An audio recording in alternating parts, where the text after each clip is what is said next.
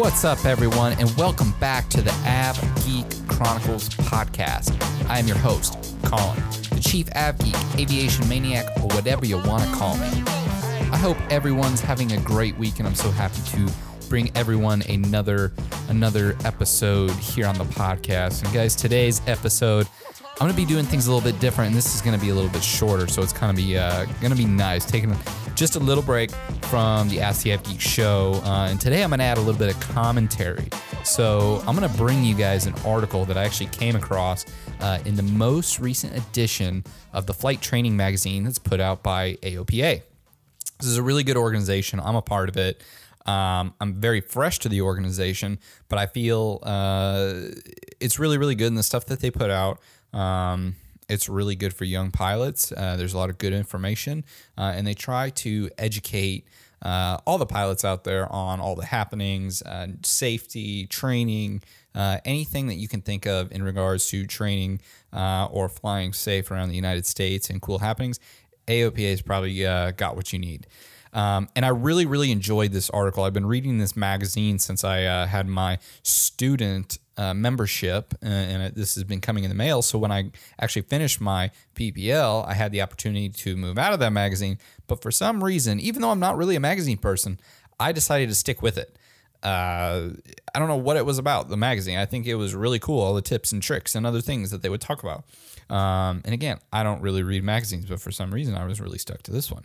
And I really enjoyed this article and believe that this article, this opinion piece that was written by one of the editors, it was really, really spot on when it comes to utilizing a fresh new private pilot certificate. So this article and the opinion that he puts out is not just useful for people like me who have a license now, but this is also true for people still thinking about getting into aviation, maybe wanting to become a pilot, because people that are, becoming a pilot may think, well, what do I actually do with a private pilot's license? Like, what can I do? Like, what are the skills? Where can I go? And these are the questions that they want to ask. And so this opinion that he put out was really, really good. And, I'm really excited to kind of deep dive into what he said. And I love it so much that I actually want to share the article personally with you if you don't get this magazine. It's a very, very short article and a quick read. And then at the end, I'll add my 2 cents to it, like I said at the end. So I think you all are really going to like this piece. And after it, I really think everyone's going to agree on what's being said. And everybody's going to, yeah, that was me when I was younger. Or, you know what, that's what I was thinking. I think that answers my question on what I can do with a PPL. I hope this helps both people going through the process or pre-process and folks for after the process. Or maybe they have one and they've been out of aviation for a while and they're trying to get back into it. Like, why should I get back into it? This opinion was really, really good. So the article's name is Mind Over Matter, and it's written by Ian, and I'm probably going to butcher his last name because I don't know him personally, but I'm going to say it. It's Ian Twombly, I think it is, and he's an editor for AOPA. And this article can simply be summed up by saying that flying's biggest challenge, it's not weather, it's not the airplane, it's not scheduling, and it's not even money. It's legitimately the pilots. It's us personally. That's the biggest challenge. It's our head, and putting ourselves in situations. So I really think this is going to be a good piece, and I'm really excited to bring this to everyone. So here's the article in full in the eyes and opinion of Ian from AOPA. So bear with me as I read through this. I'm not always the best reader, but I may have to stop or whatnot. But let's get to it. So in this piece, we'll start right at the top. So after you struggled to master 50 stalls, 100 landings, and turns around the same red barn, you're probably cursing poor hand-eye coordination for your struggles. Given the good coordination is needed to put the airplane where you want it to be, that makes sense. But it's our attitude, our fears, and our mindset that determine how well we fly and what we do with our certificate. Moving a yoke or stick to maneuver the machine is a matter of practice. Everything else is experience and mindset. Guys, it's like what's in our head. This is the reason most of us are completely ill-prepared to face the real world of aviation when we earn a private pilot certificate. Flight training is great for teaching skills, but it's terrible for making pilots. I could agree with that. Thankfully, my own instructor, he put me in a lot of different situations that maybe the average person wouldn't be put into if they were going through a commercial operation. We spend so much time working on core skills and so little time on decision making, creating real world experience, and combating challenges that we are forced to learn these things on our own soon after we earn the certificate. This is so true. I mean, just right off the top, all this stuff, true. In this month's feature of continuing education, author Bud Davison makes this excellent suggestion to invest in around 10 hours of training soon after you're getting your ticket in order to gain the confidence to have to go out on your own. Davison focused mostly on skills. He suggests drilling on crosswinds, emergencies, for example. These are all great ways to invest in your education, but I would add another equally important goal: go somewhere. And this is going to really help, guys, with your personal goals and really, where you want to go, in your certificate and gaining that experience. And Ian is saying here, I learned to fly with the benefit of youthful ignorance. Going a few hundred miles to see a friend, get lunch, or visit family came with a sense of adventure, not challenge. Later, I made a long journey in a Piper Cub and flew over water and dense forests without a second thought. I mean, he just did it. He went for it. That any of these trips presented a risk of getting lost. They all did. Having to ditch or getting into survival scenarios in a 500,000 acre national forest really didn't enter into the calculation. These were places to go, and he was going. Add on kids, a mortgage, a good job, and people who really rely on you, and all of a sudden you have more to lose. That 300-mile trip in a 70-year-old airplane without the benefit of weather information suddenly becomes something to worry about. It's going to get in your head. That's what he's saying. That struggle between boldly jumping out and cautiously tiptoeing forward is partly what defines who we are as pilots and what we do with our certificates. If you ever, or never push out of your comfort zone, you're going to miss the wonderful opportunities to see the world as few can. There's not that many pilots out there. Less than 1% of the population of the U.S. is a pilot. There's very few people that get to experience the things that we can. But if you apply a youthful ignorance to everything you do in aviation, you're going to risk hurting yourself and those you love. The balance between these two isn't always obvious. Even though those butterflies in your stomach can lie, sometimes they'll show up much too early and dissuade you from a trip that would really be easy and safe, one that you could do. But instead, your stomach, these little bugs in you, they're telling you, you can't go, when it's actually probably a really good opportunity and it could build your confidence and there's not too much risk. But on the flip side, the opposite of this is true as well. So Ian says in ending this really, really good piece, he says, the best way to negotiate this difficult dance and build confidence is to explore. Go beyond the airport, beyond 50 miles, and occasionally beyond your comfort zone. Apply these skills you learn in training to build confidence you'll need as a pilot. This was, just all that. It was a really, really short read.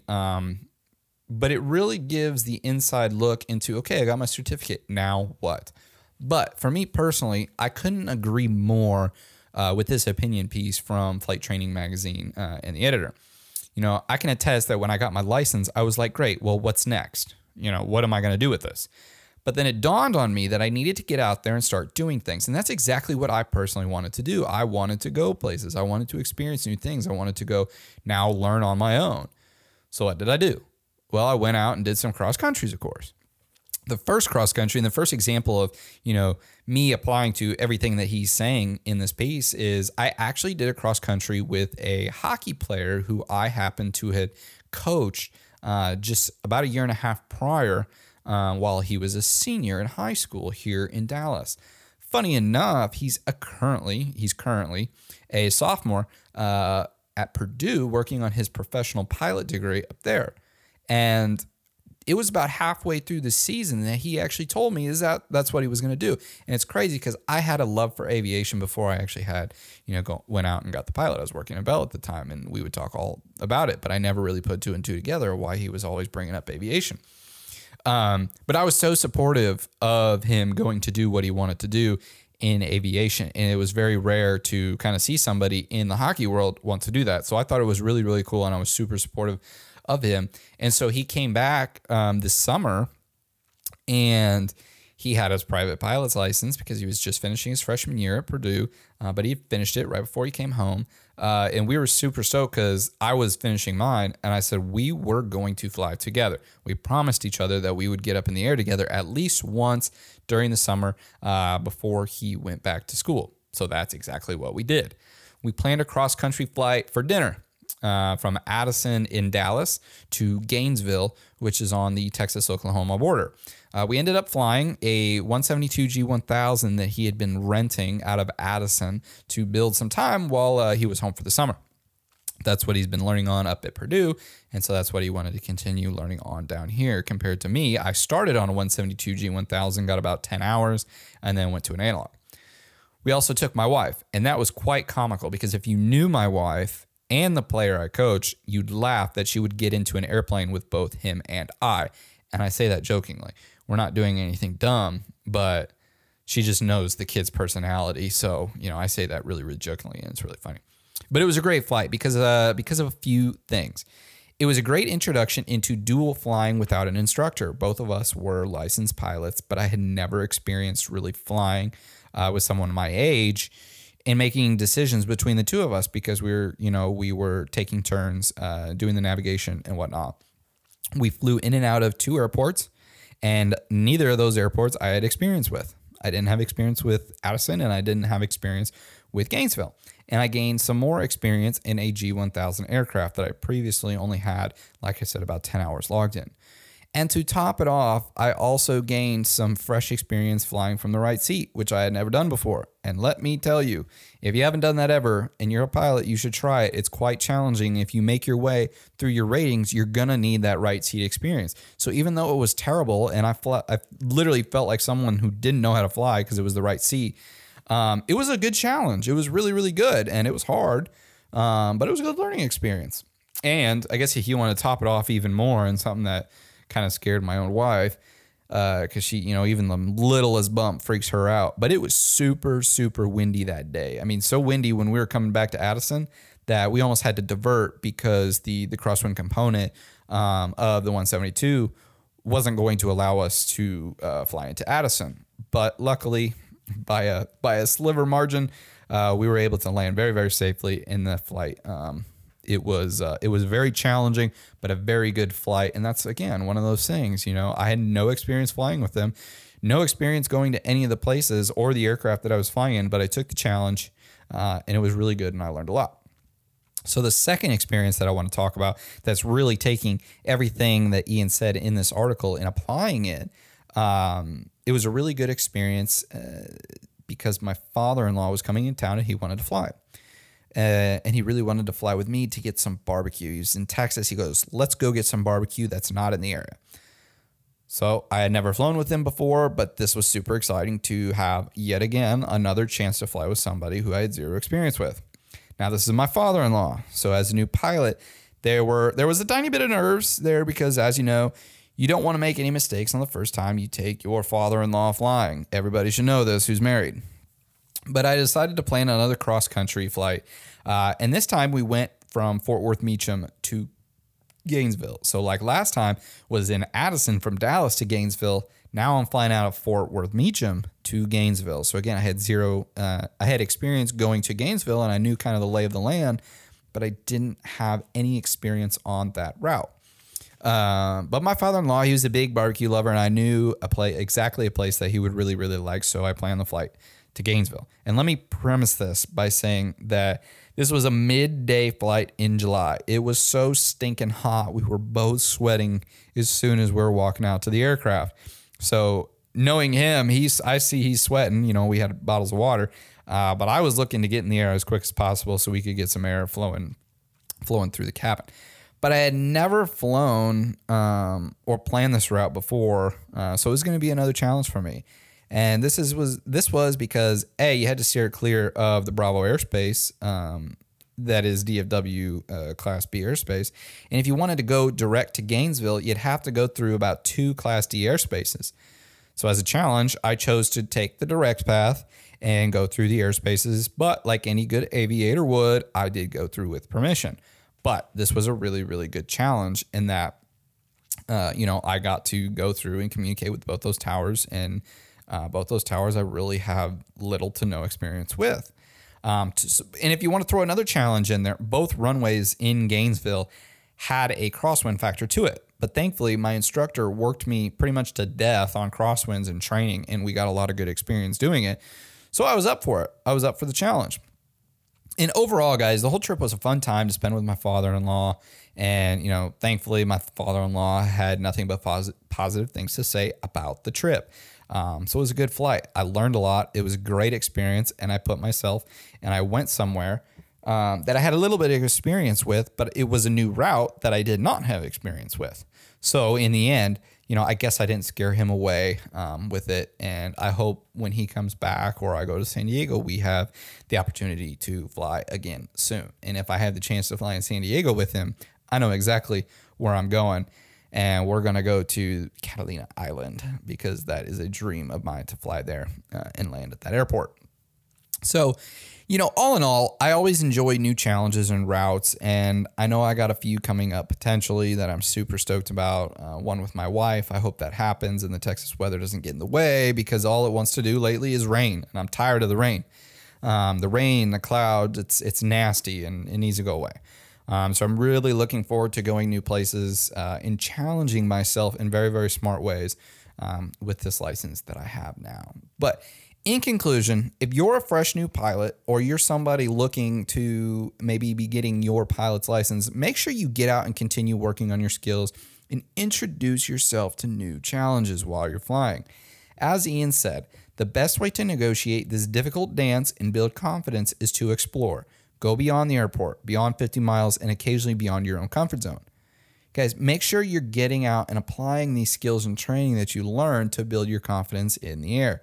Confidence is one of the major pillars of becoming a good pilot and building confidence in the air. And I guarantee, because this has happened for me, not only will this confidence in the air, it'll help you in the air, but it will translate to having confidence in other areas of your life. Once you start building confidence somewhere else, it's going to help you build confidence in other locations.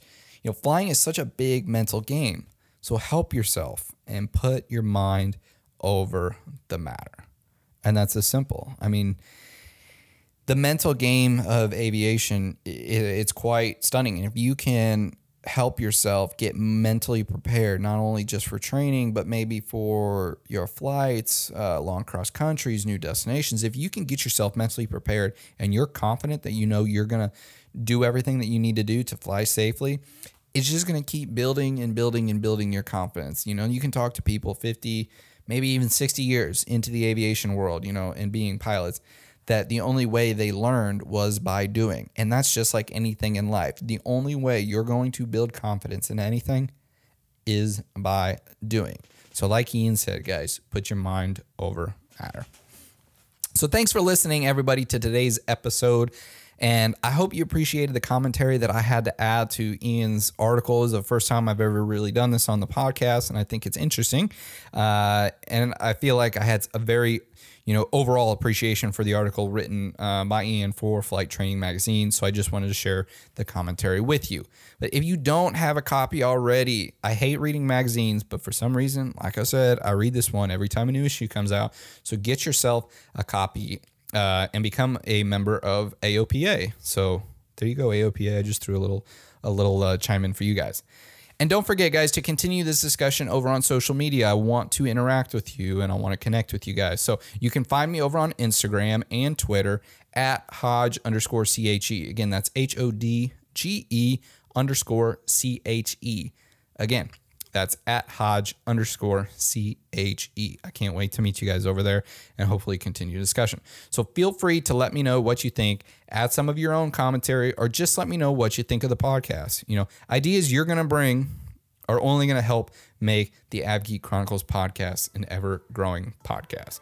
So everybody, thank you again for tuning in this week, and we will see you next week as we release another episode of the AvGeek Chronicles podcast. See ya.